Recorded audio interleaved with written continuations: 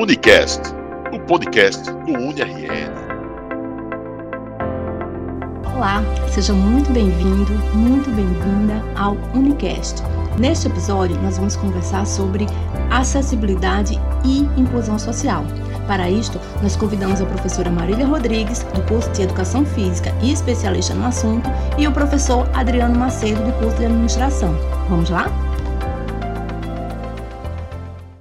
Bem, quando a gente fala sobre acessibilidade, sobre inclusão, o natural é que a gente pense primeiro naquelas barreiras arquitetônicas, né? Que a gente pensa, tem que colocar rampa, tem que colocar um elevador, tem que eliminar as barreiras arquitetônicas. Mas quando a gente fala de forma mais ampla, a acessibilidade, na verdade, ela fala sobre dar acesso. Então, hoje a gente já fala de acessibilidade digital, acessibilidade nas comunicações, acessibilidade pedagógica e, inclusive, a acessibilidade atitudinal, que, a meu ver, é a principal para que aconteça a inclusão social. Porque quando a gente fala de inclusão social, é incluir de forma social qualquer pessoa, né? A minha área de domínio é a área de pessoas com deficiência, mas quando a gente fala de inclusão social, a gente está falando de incluir qualquer pessoa, de incluir qualquer grupo de pessoas que tenham uma necessidade específica. E aí, hoje o nosso bate-papo a gente vai estar levando para todos esses âmbitos, né? Não focar especificamente na parte de acessibilidade arquitetônica, mas trazer essas possibilidades também de dar acesso de outras formas para que a gente pense na inclusão como um todo, pense na inclusão de uma forma muito mais geral, que é, na verdade, o nosso grande foco quando a gente pensa em formação geral dos nossos alunos, né? E para que as pessoas conheçam esses conceitos e saibam também incluir essas pessoas de uma melhor forma. Adriano, tem alguma questão, professora Marília? Professora Marília, né, assim, muito boa introduzida a informação do que é o entendimento mesmo da condição dessa forma conceituada, que a gente consiga compreender que essa acessibilidade é o acesso mesmo, né? E aí eu consigo entender que a gente tem uma lei brasileira de inclusão hoje, que foi sancionada em 2015, né? Isso verificada exatamente por questões estabelecidas, né, dos tratados da ONU, de direito de pessoas com deficiência. Naquele conceito ainda em 2015, consegue-se entender que as pessoas com deficiência, elas são pessoas que estão com deficiência de longo prazo, de natureza física, sensorial, mental, entre outras questões, né, que a gente às vezes não pode limitar, até porque essas deficiências da natureza do que a gente está falando da saúde, né, do humano, ela acaba sendo muito dinâmico nesse entendimento. E aí eu consigo entender também, diante da lei ela estabelecida, para que, na verdade, a gente consiga desconstituir barreiras existentes para essa inclusão, para esse acesso.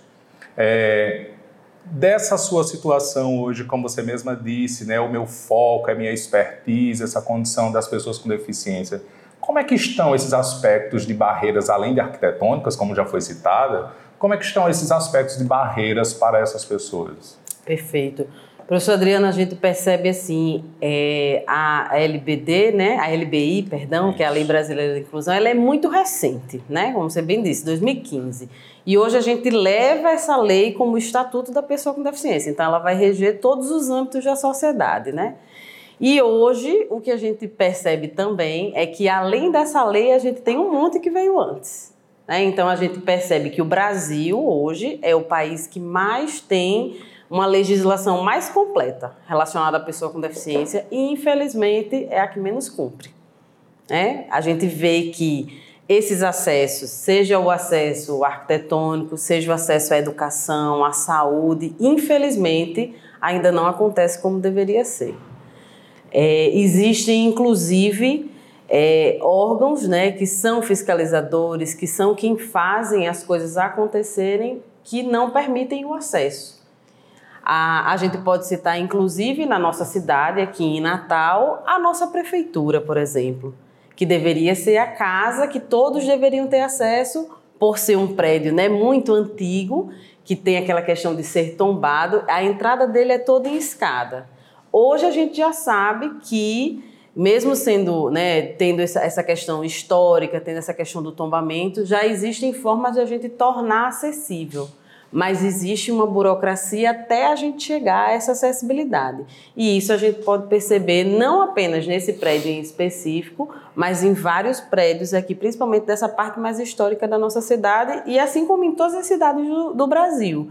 Então, hoje, para a pessoa com deficiência, a gente vê que já avançou muito, a gente vê que já tem muita coisa atualizada, mas a gente ainda tem muita coisa a caminhar. Muito bem. Fazendo uma pegada ainda, uma conexão em relação a essa questão da lei, já que a gente está falando da LBI, toda lei que, na verdade, pós-sancionada, ela tem o seu lado de sanção, né? Das aplicabilidades de fato do que a lei exige. Sim. Como estão as fiscalizações? Como é que, na verdade, estão sendo as penalidades ou sanções vistas que a gente tem uma lei sancionada e quando órgãos, né, pessoas ou físicas ou jurídicas que acabam infringindo, na verdade, uma lei existente, de repente, elas conseguem ser penalizadas? Sim. Hoje a gente percebe também que as pessoas estão mais esclarecidas, né? As próprias pessoas com deficiência e a sociedade como um todo. A gente já reconhece que existe a legislação que eu preciso respeitar, mas, como a gente já comentou antes, né, vai existir, infelizmente, as pessoas que não vão cumprir. Então, hoje, por existir conhecimento, a gente já percebe que as pessoas buscam os seus direitos, né?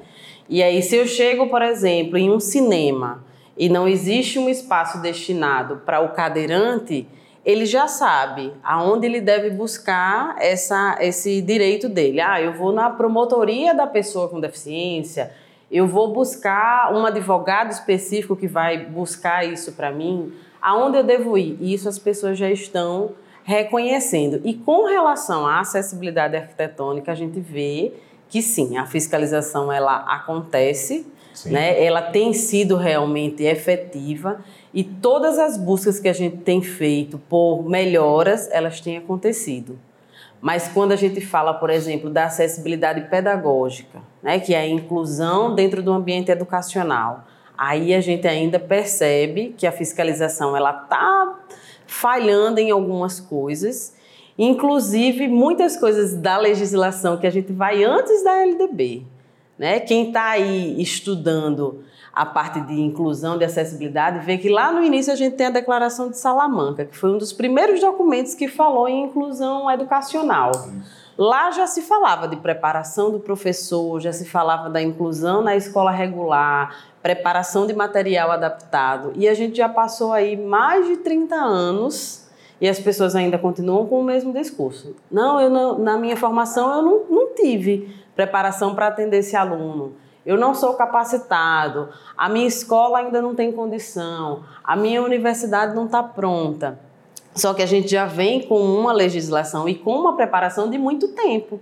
Hoje, né, o ano de 2022, a gente não cabe mais esse discurso de você dizer eu não estou preparado. Né? A gente tem aí quase 28% da população com alguma deficiência, né? Então, não dá mais para dizer que é uma minoria. Então, não cabe mais a gente dizer eu desconheço, eu não estou pronto, porque a realidade existe e a gente tem que se adequar. Muito bem. E até porque você falou que a Declaração de Salamanca, ela já tem o quê? 30 anos ou mais de 30 anos, né? E ela tem esse objetivo de educação para todos, né? Isso. Então, como você falou, não se justifica mais hoje, né, não ter essas políticas de inclusão, né, dentro das instituições de ensino. E houve uma evolução, né? Anteriormente era educação especial, hoje é educação inclusiva, né? Isso. Essa educação inclusiva, inclusive, é para exatamente ter esse norte de inclusão e por questões muito mais pedagógicas, tanto pelo lado do deficiente quanto pelo lado pela instituição. Sim. Visto isso que a gente está dizendo, assim, aí surgiu uma curiosidade. Em relação hoje a gente tem as instituições públicas e privadas, nós estamos falando do ensino fundamental a uma universidade, um ensino superior. Como você enxerga esse momento de inclusão, já que é tão recente, 2015 para cá, né? Sim. A LBI, exatamente como é que está esse avanço na educação em relação a essas pessoas com deficiência? Perfeito. A extinção das escolas especiais foi assim um marco gigantesco, né? Eu acredito que foi uma evolução e foi muito positivo, não apenas para as pessoas com deficiência, mas para a gente também que não tem deficiência. Sim. Porque todo mundo ganha quando a gente tem uma pessoa com deficiência no nosso ambiente. A gente vai aprender a respeitar a diversidade, a gente vai aprender a conviver com um ritmo diferente do nosso, né? A conviver e respeitar o diferente, que é o que se está muito hoje em voga. Então, hoje, o que a gente observa é que já também caminhou bastante essa questão da inclusão escolar. Primeiro porque eu tenho uma lei que vai dizer nenhuma instituição de ensino, seja ela de educação básica ou ensino superior, pode negar a matrícula dessa pessoa. Então, essa pessoa ela precisa ser ela deve ser matriculada, né, independente da deficiência e da condição que ela tenha. E segundo, as condições de aprendizagem, né, de acesso, permanência e conclusão, elas também devem ser garantidas pela escola, pela universidade, né, pela instituição de ensino que seja. Então, hoje, assim como a gente falou da questão arquitetônica, essas pessoas elas já conhecem esse direito e elas já fazem essa busca também. Mas no âmbito particular, a gente percebe que a fiscalização é muito maior, né? Porque existem pessoas com um nível de esclarecimento maior que vão buscar muito mais o seu direito, e as próprias instituições particulares também elas já estão se precavendo aos desafios que estão vindo. E a nossa realidade do ensino público, infelizmente, apesar de existir toda uma política pública, toda uma organização, ela ainda está aquém, né? Ela ainda está deixando a desejar, porque quando a gente fala em educação inclusiva, a gente está falando de toda uma estrutura, né? Estrutura física, estrutura pedagógica, estrutura de recursos humanos, estrutura de material. Então, vai envolver tudo isso. Então, a gente está caminhando. Ainda não é perfeito, né? E está muito longe de ser perfeito. E eu gosto sempre de dizer assim, que inclusão ela ainda é uma utopia. Então, enquanto for vista como utopia, a gente vai estar buscando. E cada dia, cada um de nós aqui, né, e todos os profissionais, eles têm a sua função de buscar a verdadeira inclusão. Isso. Me vem à mente agora, em relação a quando a gente protagoniza a pessoa com deficiência e a gente vai setorizar os ambientes que devam ter a inclusão, a gente vai falar de trabalho, educação, a gente vai falar de saúde, né? Professora, nesse meio, né, de estudo, né, de entendimento da área, qual desses setores consegue a gente enxergar que está mais atrasado ou mais avançado, né? Boa pergunta. Boa pergunta, mas eu acredito que hoje o mais avançado seja a questão da educação. Exatamente por a gente ter essa busca, inclusive, de nós professores, né? A gente vê que hoje tem muitos professores que estão engajados. E mais atrasado, com certeza, o mercado de trabalho. A gente tem também uma legislação que vai falar da lei de cotas, mas ainda assim, se a gente for olhar, eu preciso de grandes empresas para que realmente essa lei de cotas ela seja atingida. Então, as pequenas empresas, né, você praticamente não vai ver pessoas com deficiência trabalhando. O acesso, como a gente já falou, da educação, vem desde a educação básica, né? Se a gente observar o nível de evasão de pessoas com deficiência e sem deficiência, desde a educação básica até o ensino superior, é muito mais alto de pessoas com deficiência, porque os desafios vão ser muito maiores. Se a gente falar especificamente de surdos, né, de pessoas com deficiência auditiva, a gente tem 10 milhões de surdos no Brasil e a gente só tem 23 doutores, e 23 mestres e 4 doutores no Brasil todo, num universo de 10 milhões. Então é um número muito restrito. E será que esses surdos eles estão conseguindo ter acesso a uma universidade para dar aula, a uma grande empresa, a grandes corporações para conseguir executar aquilo que eles são capacitados? O mercado de trabalho eu observo como sendo realmente ainda o mais atrasado, muito mais do que a educação. Você está falando isso, professora, no mercado de trabalho, Hoje, por exemplo, quais as instituições, por exemplo, que os familiares responsáveis, de repente, conseguem buscar essas instituições para tentar inserir as pessoas com deficiência no mercado de trabalho? Falo isso exatamente pelo motivo que, às vezes, quando a gente também contabiliza as pessoas com deficiência, e aí a gente faz essa estatística, a gente fala do recém-nascido, que foi identificado já, até aquelas pessoas já de uma idade melhor, né? Da melhor idade. Então, a gente acaba englobando todas essas pessoas. E quando a gente fala de pessoas ativas com condições de trabalhar, com condições não pela condição da deficiência, Sim. mas pelas idades mesmo que a gente fala, a gente sabe que a gente diminui esse número, né? A gente acaba diminuindo esse número.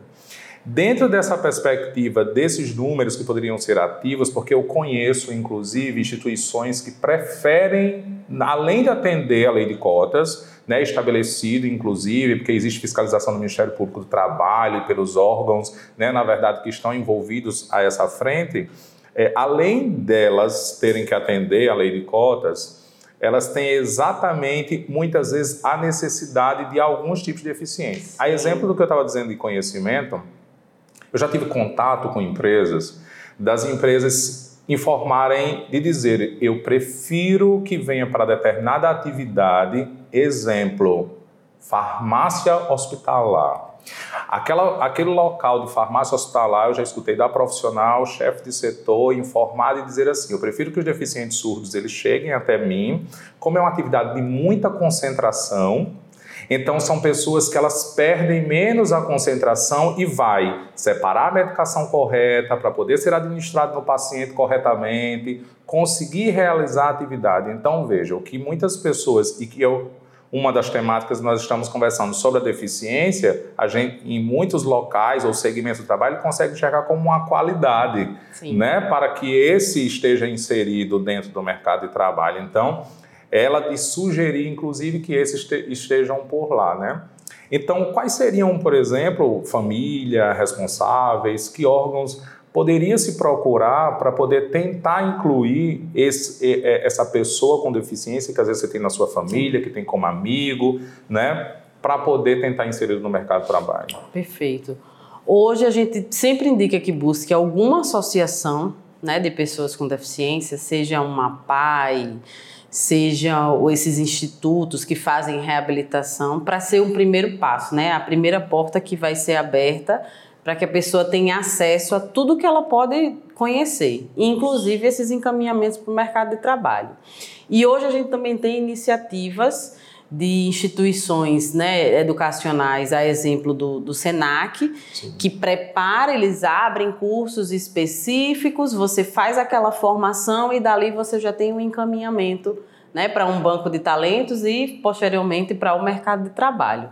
E aí uma coisa bem interessante que o senhor trouxe na sua fala é a questão de ir pela deficiência, né? Isso. Vão existir as empresas, a gente tem duas coisas a falar. Vão existir as empresas que vão enxergar essas qualidades e vão existir as empresas que vão enxergar somente a deficiência. Então, a incapacidade, na verdade, né? Porque, como a gente bem vem dizendo desde o início da nossa conversa, a base vai ser a questão da eliminação das barreiras arquitetônicas. Então, quando eu contrato, por exemplo, um cadeirante, eu preciso de mais espaço. E às vezes a empresa não tem aquele espaço. Eu preciso de um banheiro maior, né? O banheiro que seja adaptado também, que tenha aquelas barras, de preferência que seja um banheiro que só aquela pessoa use, por causa das possibilidades, né, de infecção, aumento de intercorrências de saúde. Então, gera um custo para a empresa ter também esse trabalhador. E muitas vezes a gente enxerga que a empresa diz assim, eu quero ou surdo ou uma pessoa com a deficiência física mínima, que é para não ter esse gasto. E uma outra coisa que a gente ainda enxerga é as vagas, elas sempre são limitadas a serviços que exijam menos, digamos assim. Né? Normalmente a gente vê assim, ASG, vaga para PCD, ASG, normalmente é auxiliar de serviços gerais. Porque quase nunca abre assim, vaga para consultor comercial, vaga para administrador, Fisioterapeuta, a gente praticamente não vê essas vagas. Normalmente são as vagas, né, para deficiência física mínima. Porteiro, ASG, auxiliar de escritório, aquelas vagas que vão exigir menos movimentação dentro da empresa, né? Aquelas vagas que vão exigir menos adaptação, que vai ter que mexer menos não só na estrutura física, mas também na questão financeira para fazer essas adaptações. Então a gente tem essas duas vertentes, a gente vai ter as empresas, né, muito inclusivas que vão observar o surdo, vai ter essa questão da concentração e vão ter aquelas que vão dizer, não, a gente vai contratar realmente para cumprir, né? E aí a gente não está sendo inclusivo, né? Na hora que eu contrato apenas para cumprir uma cota, eu não estou sendo inclusivo, eu estou sendo obrigado a fazer aquilo ali. Pela obrigatoriedade mesmo, isso, né? Visto que na sua fala aí, professora, me chamou a atenção uma situação que eu já estive numa audiência pública no Ministério Público do Trabalho, estávamos tratando dessa temática, né? Exatamente dessa temática. Eu estava como preposto, inclusive, de uma instituição hospitalar e tinha preposto de uma instituição de ensino superior da nossa capital. Dentro desse aspecto, uma das questões levantadas pela instituição de ensino foi de dizer o seguinte, existe uma dificuldade, eu estou pegando um gancho, inclusive na sua fala, de falar dos quantitativos de mestres e doutores, né, a exemplo da deficiência classificada como surdez, né? E aí, o que ele mais apresentava era que tinha a dificuldade também de encontrar esses profissionais no mercado, com essa qualificação, né? Como é que está esse cenário, por exemplo, hoje, dessa qualificação mesmo, das pessoas com deficiências, mais uma vez voltando a esse mercado que está mais atrasado, que é o de trabalho, para não só cumprir a obrigatoriedade, mas para incluir, como é que estão, de fato, mais esses acessos, né, de qualificação das pessoas com deficiência? Perfeito. Hoje a gente já tem uma outra coisa muito importante, né, que são os núcleos de inclusão e acessibilidade dentro das instituições de ensino superior. Essa já é uma política que vem sendo afirmada nas instituições, todas as instituições de ensino superior. Então, elas auxiliam, né, a parte pedagógica, a parte acadêmica, para que a gente garanta esse acesso, né, permanência e conclusão, que é o mais difícil. A gente percebe que existem percalços no caminho, né, para essa qualificação, e hoje ter apenas o ensino médio é muito pouco para as exigências do mercado de trabalho. Verdade. Então a gente precisa, né, cada vez mais estar trazendo essa qualificação de uma graduação, de uma pós-graduação, de um MBA, de um mestrado, de um doutorado, e esses acessos eles existem. Mas como existem outras estruturas que são necessárias, né? Transporte, saúde, esse auxílio pedagógico, a adaptação, a sensibilização dos professores para dar o apoio àquele aluno. Então, esses percalços no meio do caminho é que às vezes geram essa grande evasão.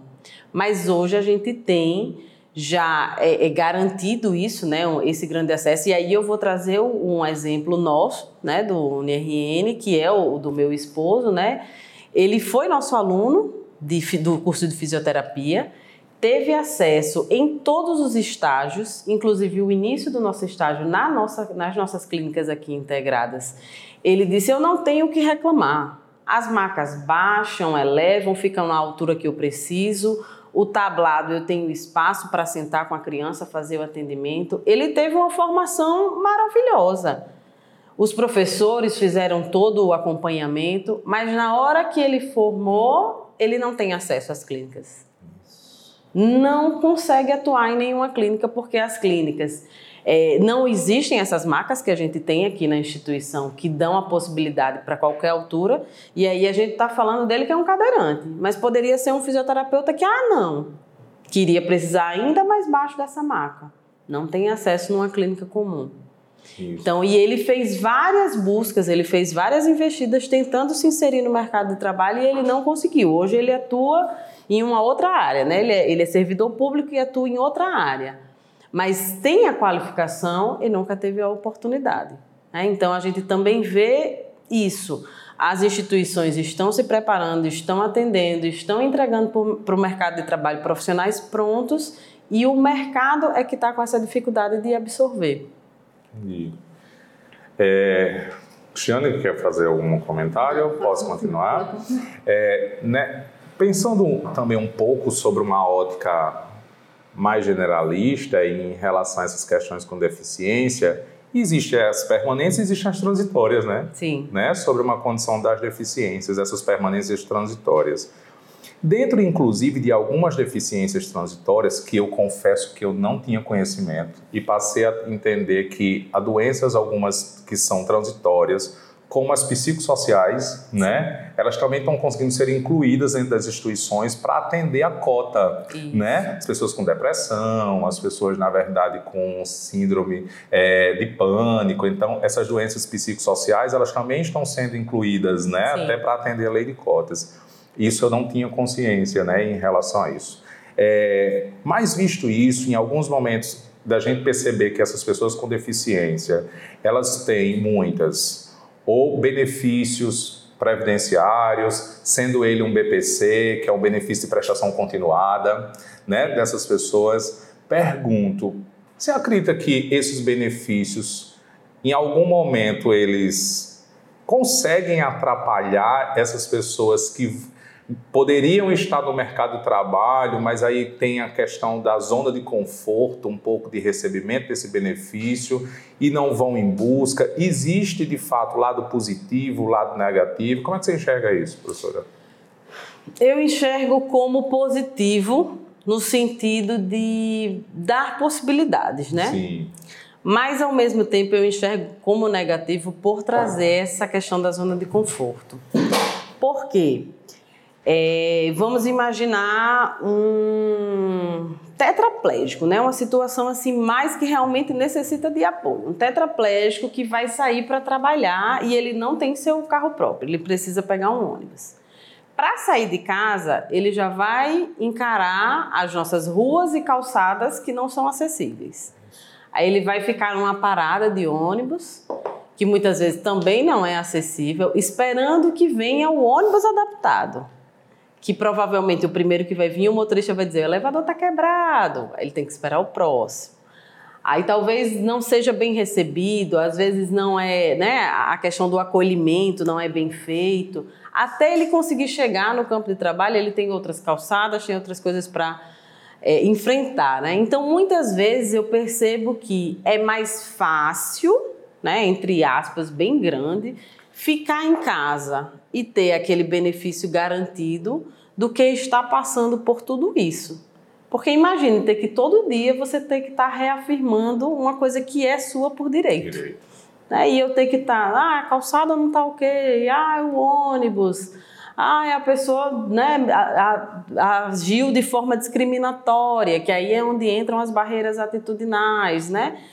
E aí, muitas vezes, essas pessoas entram nessa zona de conforto porque não é só, eu vou trabalhar, eu vou estudar a partir de hoje, vai sair, vai dar tudo certo. A gente sabe que existem várias barreiras a serem enfrentadas até realmente se conseguir chegar no trabalho, chegar na escola, chegar, às vezes, no lazer, né? Vou para um equipamento de lazer, vou sair daqui para um bosque, para um parque, para um shopping. Ainda assim, a gente sabe que tem muitas barreiras. Então, muitas vezes, o benefício é muito positivo, óbvio, né? Porque a gente sabe que traz possibilidades, né, de aquisição de medicamento, da alimentação. Muitas vezes, aquele benefício é a única fonte de renda daquela família. Sim. Mas também traz essa questão da zona de conforto, sim, para muitas pessoas.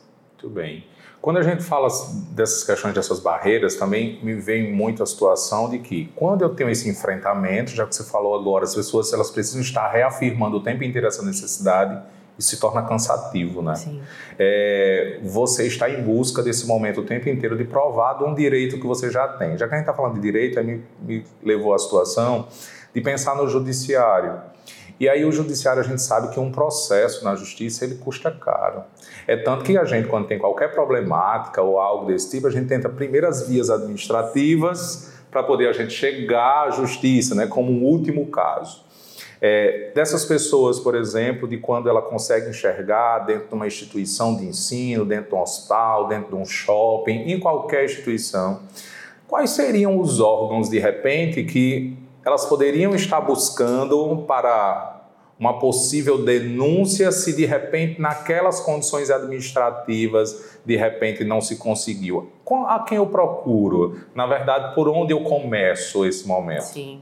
Hoje a gente tem um trabalho aí bem legal, né, e bem atuante da Defensoria Pública e especificamente da promotoria, né, da pessoa com deficiência e do idoso, né, que está ali junto, que tem um trabalho bem atuante, um trabalho que tem trazido resultados legais, né?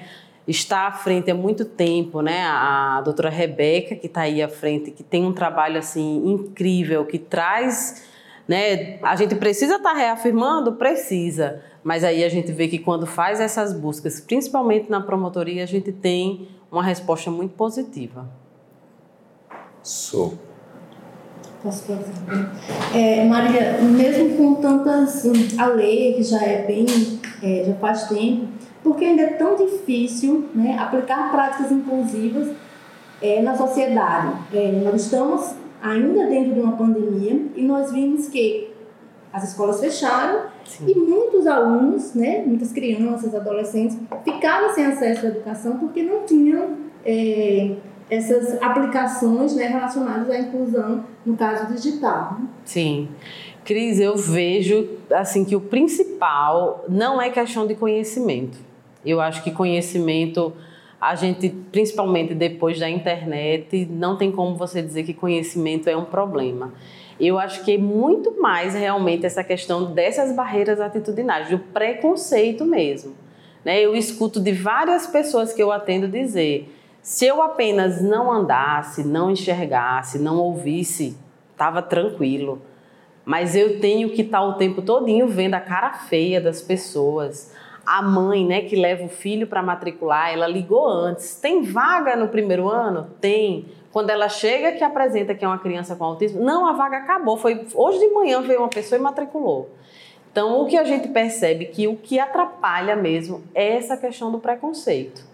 Né? As pessoas, elas colocam uma barreira como se receber a pessoa com deficiência fosse uma coisa que fosse atrapalhar, que fosse ser muito difícil, que fosse ser muito custoso. Então, esse preconceito e essa discriminação, eu acho que é o que realmente dificulta. Na hora que as pessoas abrirem o olho e enxergar, né, como a gente vem dizendo, a acessibilidade, como o Adriano bem pontuou, não é só para a pessoa com deficiência.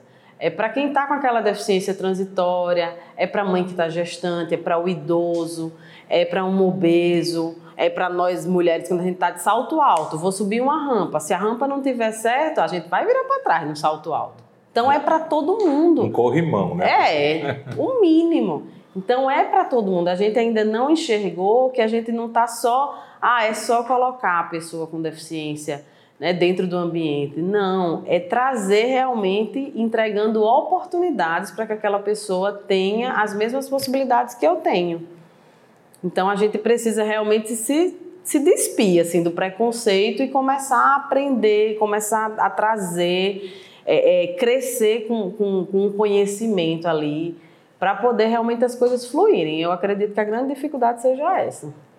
Inaceitável, inclusive, né? Porque, como a professora Marília falou, assim, nós estamos falando de milhões, né, de pessoas, que a gente está falando de minoria, né?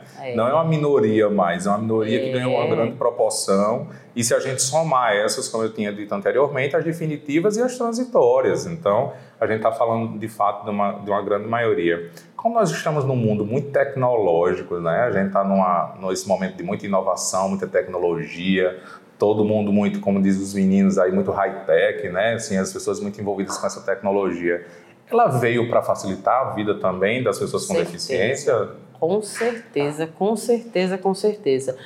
Com a tecnologia, a gente teve um maior acesso ao conhecimento, a gente teve possibilidade de acesso a profissionais, né, que antes não tinha. Você recebia um diagnóstico do seu filho e você tinha acesso a médicos ali da região. Hoje, se eu quiser fazer uma consulta com um médico lá nos Estados Unidos, eu consigo fazer. Eu vou ter acesso a tudo através de tecnologia. Eu consigo fazer a parte da comunicação alternativa, né, da pessoa que não fala. Eu tenho aplicativos para tudo. O aplicativo que vai fazer a interpretação, a tradução em libras. Eu tenho um aplicativo para o cego que vai ler tudo que ele vai passando no celular, tá lendo lá para ele. Ele sabe que botão ele está selecionando. As videoconferências que trazem também a possibilidade de visitar um museu, assistir uma peça de teatro, né? Você pode ter mais acesso, mas o que eu vejo é que as pessoas também buscam sair de casa, né? Eu escutei muito durante a pandemia, assim, as pessoas dizerem assim, eu tô ficando louca dentro de casa, eu quero sair, preciso sair, e ao mesmo tempo eu escutava as pessoas com deficiência dizer assim, vocês estão vivendo o que a gente vive há muito tempo. A gente está em casa há muito tempo, a gente não pode sair há muito tempo, as pessoas não querem estar com a gente há muito tempo. Então, a gente que não tem deficiência viveu o que eles vivem há muito tempo. Né? E aí, imagine que a gente tinha a possibilidade de sair. A gente não saía porque não podia. E para eles não tem essa outra alternativa. Isso. Então, com certeza, a tecnologia trouxe muitas facilidades, seja para a educação, seja inclusive para o trabalho, que surgiram várias possibilidades de trabalho, né, de forma remota, mas também diminuiu essa questão do eu vou sair de casa, né, que é o que a gente quer, poder ter essa possibilidade de sair, realmente exercer a cidadania, né? Acho que essa é a base, é conseguir exercer a cidadania. É bem bacana isso, a minha pergunta foi dada aí, professoras, pensando muito no que ela já veio facilitar para as pessoas sem a deficiência, né? E com a pessoa com deficiência, eu acho que foi assim um ganho extremo, seja de um e-commerce, né, de uma compra virtual que você consiga fazer, que para as pessoas, como eu já disse, sem deficiência, já foi um grande ganho de não sair de casa, de consultar o preço, o produto, realizar. Seja dos streams, né, o Netflix, entre tantos outros que se tem aí, você hoje ter um filme muito mais em casa do que você ter aquele transtorno de sair, de ir para um cinema, de não encontrar. Então, você tem os cinemas em casa. Isso eu estou falando de alguns poucos exemplos que a gente vê esse ganho importante, né? Eu acho que ela vem muito, o que a gente precisa, na verdade, é entender e não subutilizar, né? Porque a gente vê também muita tecnologia implementada, mas a gente vê as condições de fato ainda subutilizadas. Escutei no banco, há um bom tempo atrás, que o interesse era retirar as pessoas da agência. Discutindo com um gerente meu, em época ele disse, Adriano, o interesse meu é que a gente tenha menos pessoas circulando aqui, que elas possam resolver de casa, do computador, do aplicativo do celular, essas questões, porque a gente traz, inclusive, menor custo para a agência. Sim. A gente dá acesso, de fato, a outras pessoas longe, resolvendo os seus problemas, e a gente aqui. E essas pessoas ganharam muito com isso, né? Eu consigo entender, de fato, desse ganho. E aí eu acho que a gente precisa disseminar mais essa fala, esses conhecimentos, os serviços, que por mais, como você disse aí, professora, e eu concordo, no aspecto de dizer, com a internet, com o advento da internet, o conhecimento ele veio, né, de muita exploração, de muito alcance, né, de largo alcance, visto que hoje a gente na educação nós temos, né, alunos que não conseguem chegar até a instituição, né, e a gente consegue atendê-lo à distância. Então, a gente precisa divulgar mais. Acho que a gente tem o papel enquanto cidadão, né, enquanto pessoas, inclusive conhecedoras, debatedoras do assunto, que a gente precisa, porque algumas também ainda não sabem de muitos serviços, de muitos acessos. Tanto que os núcleos de referência de assistência à família, o NASF que a gente tem, existem os multiprofissionais, inclusive a própria assistência social que existe nesses núcleos, fazem inúmeras orientações, né, para as pessoas buscarem serviços, atendimentos, né, aonde possam muito se dirigir. Então, eu sou feliz com essa questão dessa tecnologia no aspecto de poder atender melhor, né, as pessoas com deficiência. Também. Estamos caminhando já para o encerramento, mas antes eu queria fazer duas perguntas à professora Marília. Uma é sobre o que fazer para incluir, para dar acessibilidade, né? E a segunda é, nós, enquanto organizadores desse podcast, como podemos atingir, alcançar pessoas, né, com esse assunto agora, com esse diálogo, com essa conversa. Perfeito. O que fazer para incluir? Primeira coisa, eu sempre digo, e isso eu repito muito nas minhas disciplinas, né, que perpassam por esse assunto, olhem a possibilidade da pessoa, esqueça a deficiência. Olha o que ela é capaz, olha o que ela consegue fazer primeiro. Depois é que você vai olhar, tem essa deficiência, o que é que eu preciso adaptar? Mas primeiro enxergue a potencialidade daquela pessoa. Para depois porque quando a gente vai primeiro no que está faltando, aí a gente fica nos problemas, né? Não consegue fazer isso, não pode, é impossível. A gente vai voltar para o estereótipo que já vem sendo pintado há muito tempo, que a pessoa com deficiência não pode.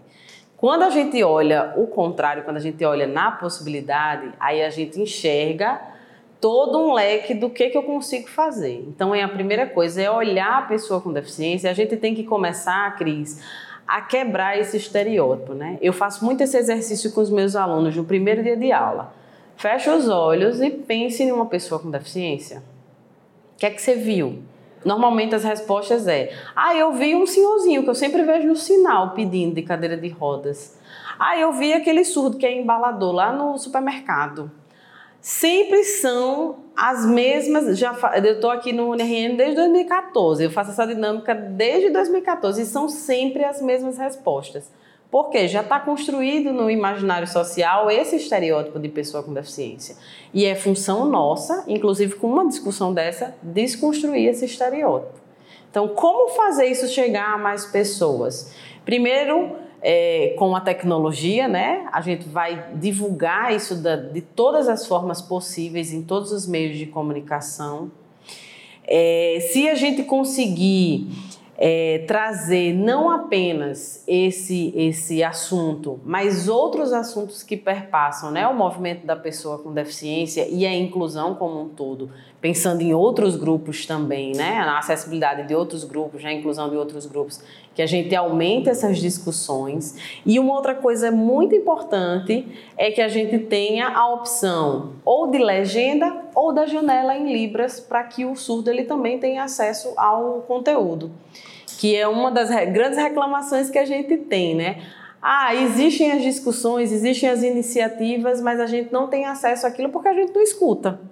Então é sempre, não é só de forma oral, ou a informação, seja vídeo ou seja áudio, ela vai estar sempre, né, de forma oral. Se a gente faz só em vídeo e tem algum momento de silêncio porque está passando uma imagem, está passando uma informação digitada, põe a audiodescrição, que é uma outra tecnologia para o cego. Então, buscar, mesmo dentro das tecnologias, o que eu posso fazer para que mais pessoas tenham acesso àquele conteúdo. Eu queria ainda fazer uma pergunta que, de repente, me surgiu, que me lembrou já há um tempo, por uma repreensão, se eu posso dizer assim, que eu sofri durante um período lá atrás, que, de fato, se colocava muito essa nomenclatura e houve a mudança, sim, que era a pessoa portadora de deficiência, né? E aí as pessoas, elas ainda hoje, eu ainda escuto algumas pessoas, aí hoje eu faço o papel de dizer assim, não fale portador da deficiência. Que aí a pessoa, quando inclusive falou comigo, parecia que está portando uma bolsa, portando alguma coisa. Então, assim, queria que falasse um pouquinho, professora, assim, em relação a por que a gente existia essa nomenclatura e hoje foi totalmente retirada para que a gente fale diretamente, né, pessoa com deficiência. Exato. Antigamente a gente usava, e é exatamente o que você disse, portar significa que eu tenho algo e eu posso deixar. Eu estou portando o celular, deixei de portar. Se a gente portasse uma deficiência, eu podia acordar, no exemplo do tetraplégico que a gente deu antes. Hoje eu vou deixar a tetraplegia em casa e não vou ter problema nenhum com ônibus, com calçada, com nada, vamos embora trabalhar.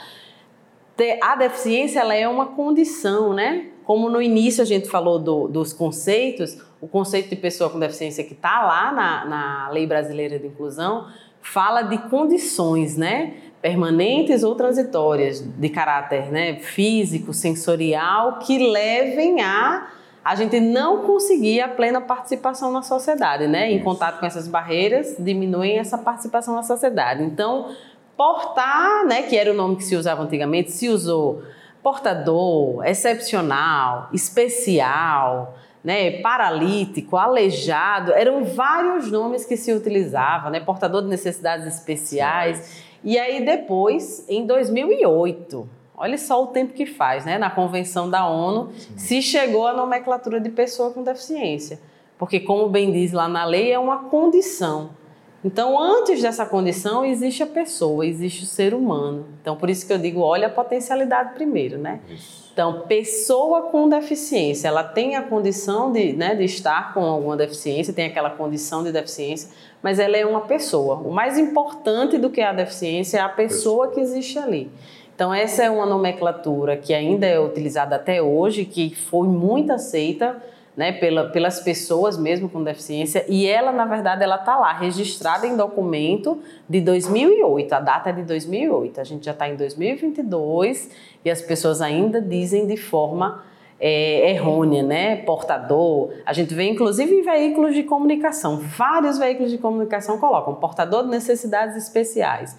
O que muda, né, e aí isso é importante para a questão da formação geral, é quando a gente está falando do ambiente educacional. Aí a gente usa pessoas com necessidades educativas especiais ou aluno com necessidades educativas especiais, porque a gente está restringindo a um campo específico de conhecimento, né, que é a escola ou a faculdade, né?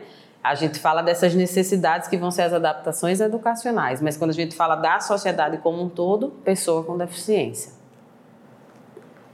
Ok, mas alguma pergunta, professora Adriano? Eu teria muitas. Vou ficar aqui muito tempo. Vai ter que ser um podcast 24 horas. E abrir aqui para vocês a oportunidade de vocês, de alguma forma, se quiserem que os alunos ou outras pessoas tenham contato com vocês, né, professor Adriano, na sua área, professora Marília.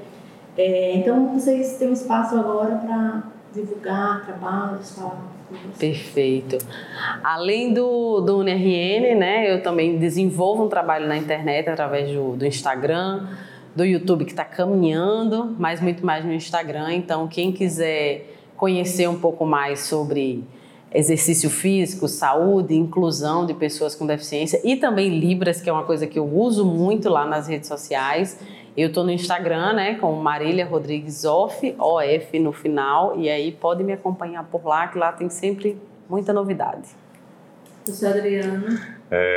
Eu como professor, né, também da área de administração, então essa área de trabalho a gente acaba, né, verificando muito. Eu sou administrador e advogado, né, então também quem quiser discutir um pouco sobre o tema, verificar as questões sobre direito em relação às pessoas, dessas barreiras que são colocadas, dos direitos que são de repente, né, infringidos, pode conversar comigo lá também no meu Instagram, né, que é @dr.adrianomacedoadv. E aí a gente conversa mais um pouquinho, né, sobre essa temática que a gente já discutiu hoje.